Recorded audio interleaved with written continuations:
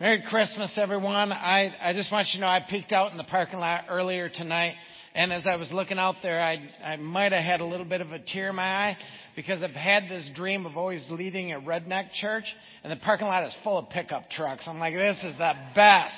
And I've wanted to live by mountains, too, and I looked out, there's a mountain of snow that rivals Boyne Mountain out front. We could probably snowboard that thing later if we got enough on the parking lot. But I'm so glad that you're here tonight to worship with us, because this is a night that is worthy of gathering to worship, whether we're in person or online, and I am thrilled to be here with you. Hey, I need a little help to get us started.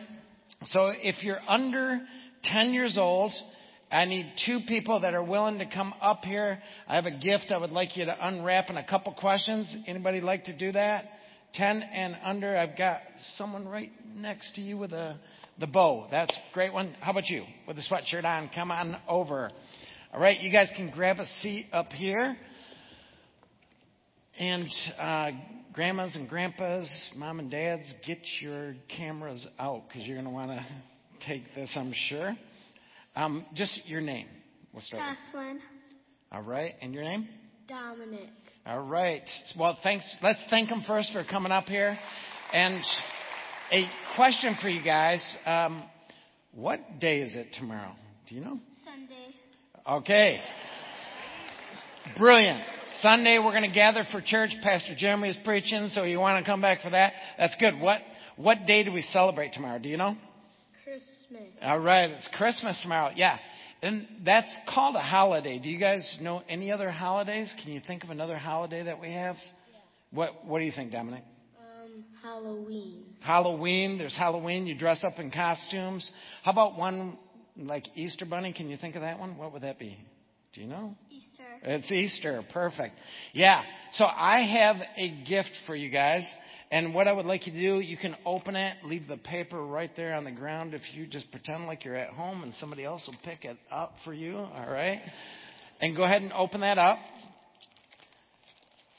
And then I would love for you to tell me what is inside of your package there. All right. What is that? Cake. It's a cake. If you were to guess what kind of cake that is, what kind of cake would you think? What's it look like? It's like yellow, but with the frosting on top. Does it look like maybe something? There's another time where you get gifts and you open them probably on like your birthday, right? So it looks like a piece of birthday cake. Yeah. And so we celebrate somebody's birthday at this time of year. We talk about the birth of who into the world? Who came into the world this time of year? Do you know? Starts with a J. Jesus. Oh, yeah, you got Jesus. it. It's Jesus, yeah. You know, some people actually, they will take cakes sometimes at their house. Some people do, maybe you guys do. But they do a cake on this time of year so they can remember that this is about the birth of Jesus. All right, so thanks for getting us started. You guys are welcome to eat that only if your parents say it's okay. If your grandparents are here, I'd go sit with them because they always say yes to almost everything. All right? Well, let's thank them for coming up here. Thank you.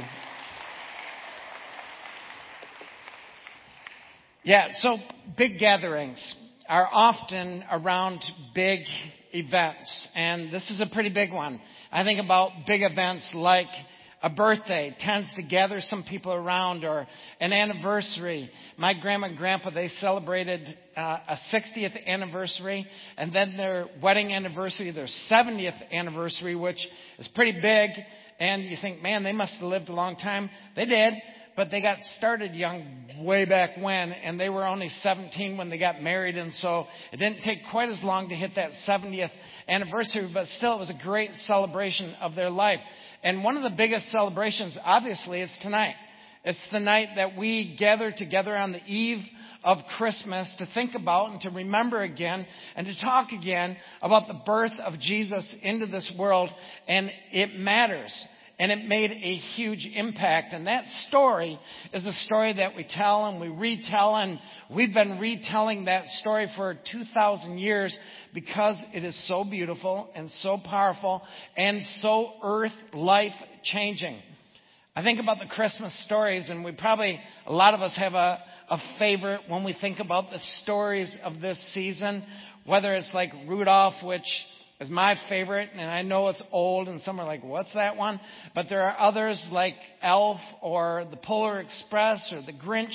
And each of those movies, I don't know if you've noticed, but each of those movies have within them, if you look closely enough, a goodness and a grace that's in there that points back to the original Christmas story. This story that we're talking about tonight. And we know the story. We've heard it. Whether in cartoon by Linus speaking it, or one year after another, or sitting around somewhere and reading the story. And it's a story about shepherds and angels, and it's a story about birth, and it's a story about life. And it starts with a story about something happening in the Roman world where a census was to be taken. And everybody was told they had to go to their own town. Mary and Joseph, on feet and on donkey, made their way to Bethlehem. And there in Bethlehem, there was no room in the inn. And what took place next was they found their way to a place where the birth of God actually happened, because he was fully human, born to Mary, and fully divine. He was conceived of the Holy Spirit, and there was the birth of the Son of God, the Son of Mary, the Son of Joseph, wrapped in cloths, laid in a manger. And these shepherds, the lowest rung of society, these shepherds out in the field tending the sheep in the middle of the night, they're startled by an angel that begins to speak and tell them about some incredible news that wasn't just for them, but for them and for the world. And the angel spoke, "Do not be afraid. I bring you good news of great joy that will be for all people. Today in the town of David, a Savior has been born to you. He is Christ the Lord." This is a story that rightly so we talk about year after year after year after 2,000 years. And this story, it points in such a powerful way back to what was and to what will be, in such a way that it has captured hearts, captured minds, and rescued people for thousands of years now. Let's read the story together from the Gospel of Matthew, chapter 28, verses 1 through 10. After the Sabbath, at dawn on the first day of the week, Mary Magdalene and the other Mary went to look at the tomb. There was a violent earthquake, for an angel of the Lord came down from heaven, and going to the tomb, rolled back the stone and sat on it. His appearance was like lightning, and his clothes were white as snow. The guards were so afraid of him that they shook and became like dead men. The angel said to the women, "Do not be afraid, for I know that you are looking for Jesus who was crucified. He is not here. He is risen, just as he said. Come and see the place where he lay. Then go quickly and tell his disciples, he is risen from the dead and is going ahead of you into Galilee. There you will see him. Now I have told you." So the women hurried away from the tomb, afraid, yet filled with joy, and ran to tell his disciples. And suddenly Jesus met them. "Greetings," he said. They came to him, clasped his feet, and worshipped him. Then Jesus said to them, "Do not be afraid. Go and tell my brothers to go to Galilee. There they will see me." Now, you may be sitting here going, wait a minute, time out. I told you Pastor Greg's cheese had slipped off the cracker a long time ago, right? Because he just read Easter on Christmas. That's the Easter story, not the Christmas story. And you're right. Not about the cheese part and cracker part, but you're right. You're right that is the Easter story. But it hit me that there's never been a time in all of my my ministry, and I've preached dozens of Christmas services. There's never been a time where I've ever read the Easter story on Christmas, but there's never been a Christmas where I haven't told the Easter story. And it's because of this story that we're talking about tonight, this story that is so incredible. This happening on planet Earth points to what was and points to what will be in a powerful, powerful way. And Christmas without Easter, it's just a good story. Christmas without Easter, it's a beginning but not the ending. It's an opening but it's not a closing.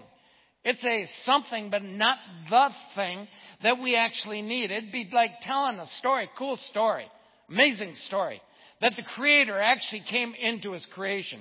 God broke into earth and visited planet Earth. But if it's there and that and doesn't point to anything else or actually have something else, it's just a cool story. We have a lot of cool stories. We tell a lot of them. Like the moment when Israel was hungry and God rained down bread from heaven and they gathered up food, and we like, cool story. It's just not enough. Because if all it is that you got food for the day, it's not enough. Or we could talk about another cool story. Their backs were up against the water, and the Israelite nation cried out to God because there was an onslaught about ready to happen from the largest army in the world. God opened up the waters. Amazing story. They walked through the lake bed to freedom. Amazing story. But if that's all there is, great. They made it through for the day, but then what? And if all we have is God visited the earth, but we don't have something beyond that, we just have a story about the King of creation showed up among His created and hung out for a bit. That's not what it is. In fact, the angel at this moment, as we think back tonight and we think forward tonight, at this moment that we celebrate tonight, when he went with the birth announcement, he pointed forward. There's a clue in what we just read earlier, and it's right here. Do not be afraid, he said to the shepherds. I bring you good news of great joy that will be for all people. Of course it will. If it's for you, the lowest rung of the society, the outcasts of the society, and there's a whole sermon among the shepherds and what we could speak about. But if it's for you, then it is definitely for all. Today, in the town of David, a what? Savior. Pointing forward. A Savior has been born to you. He is Christ, the Lord. He is Christ, which means the Anointed One. He is Lord, the King of all kings. His name is Jesus, which means Savior of His people. This is rightly spoken of in the Old Testament by the prophets. They said there would be one that would be born to you. To you.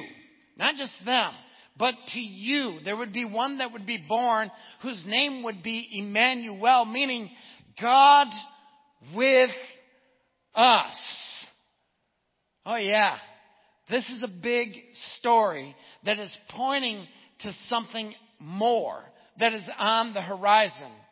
What we're talking about here tonight, really, it's a tale of two gardens. It's a tale of two gardens.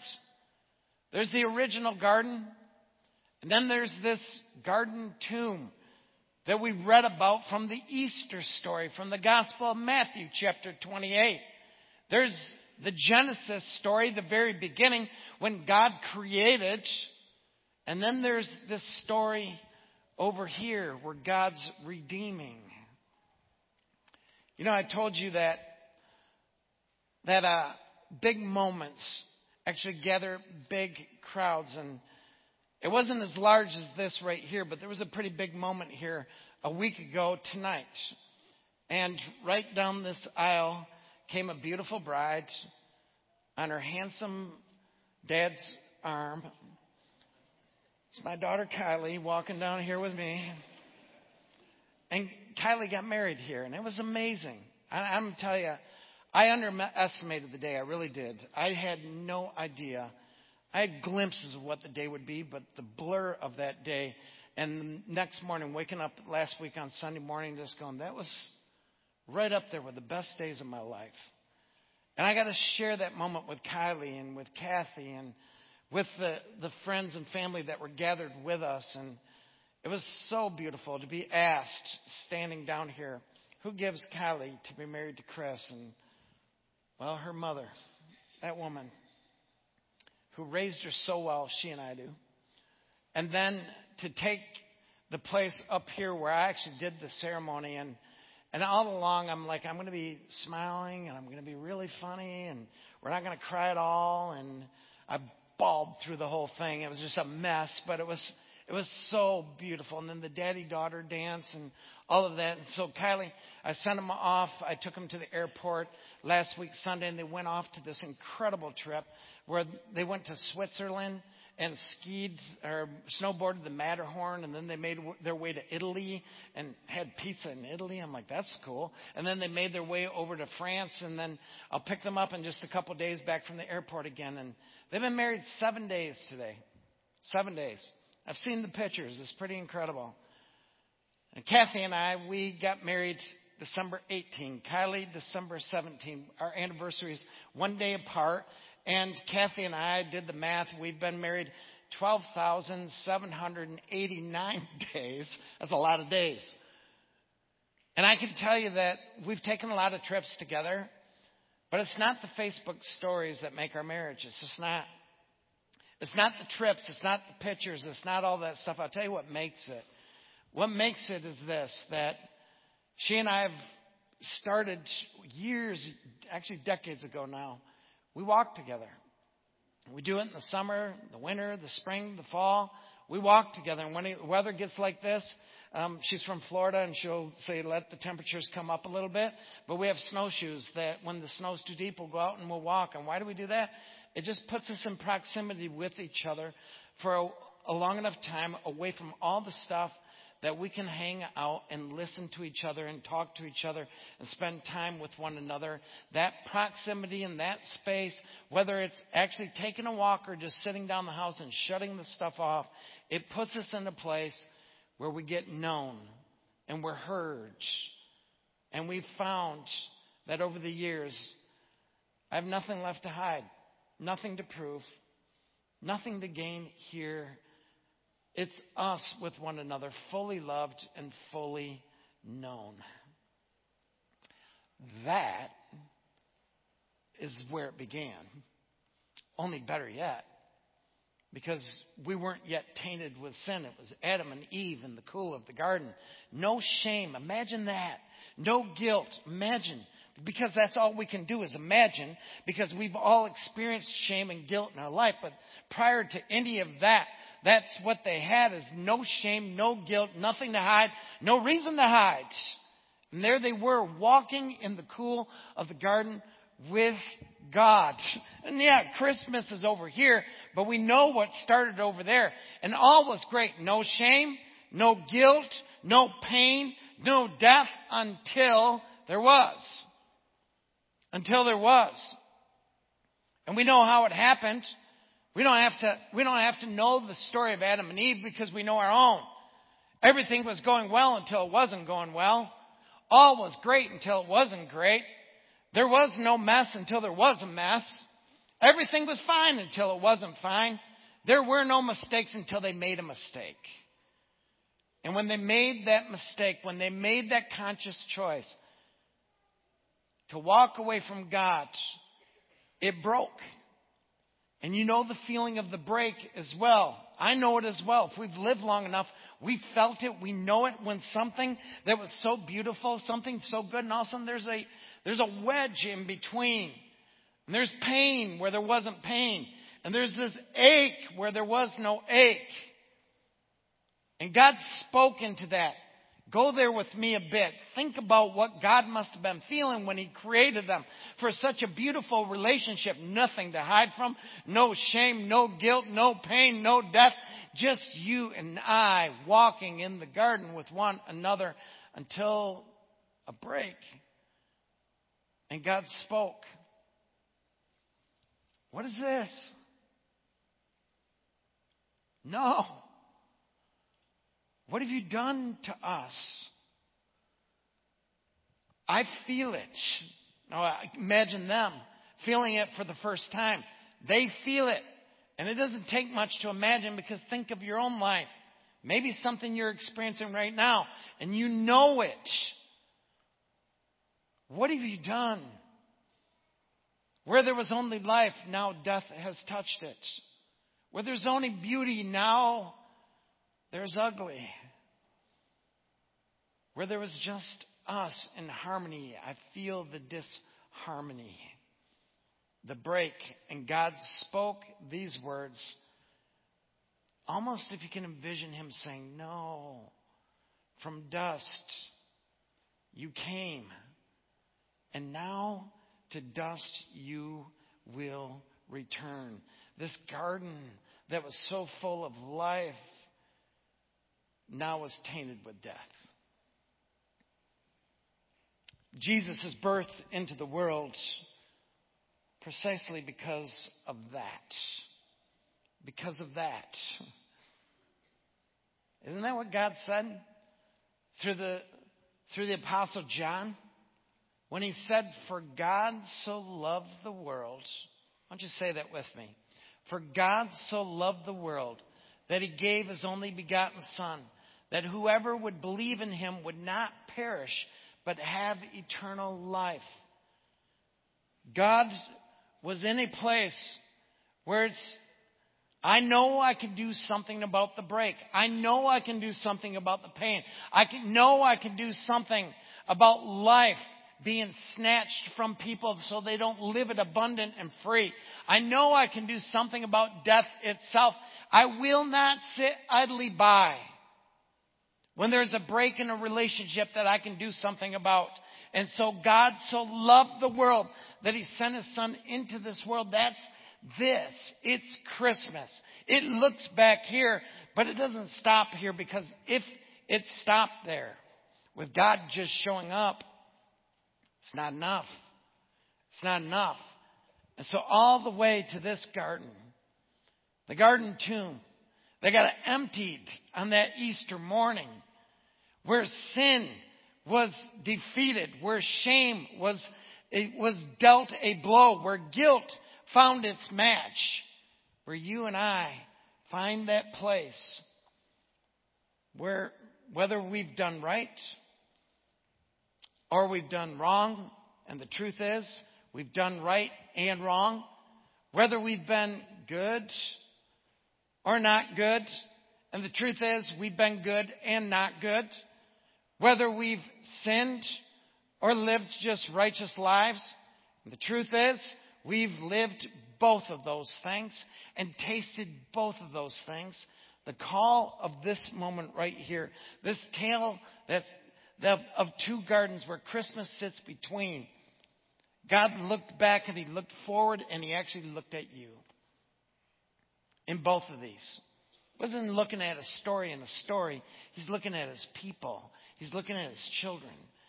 He's looking to redeem back to relationship again. So Christmas, the reason we come to celebrate, is because above all else, it is a beautiful story that compels and calls. It is a call to us who are bitter and broken. Come. It is a call to us with hope that is spoken. Come. It's a call to us with fear unspoken. Come. It's a call to us who are guilty and hiding. Come. It's a call to us who are in Christ abiding. Come. It is, come all ye faithful, and come just the same to those who are unfaithful. It's a call.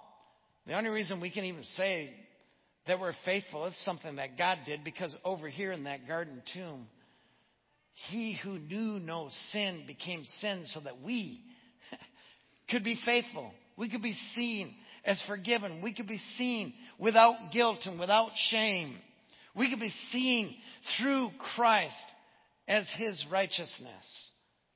It's a call to you and to me. Not because of what we've done, but because of what he's done. And so I love the idea that we stand between this. Oh, come, all ye faithful, and come, all ye unfaithful.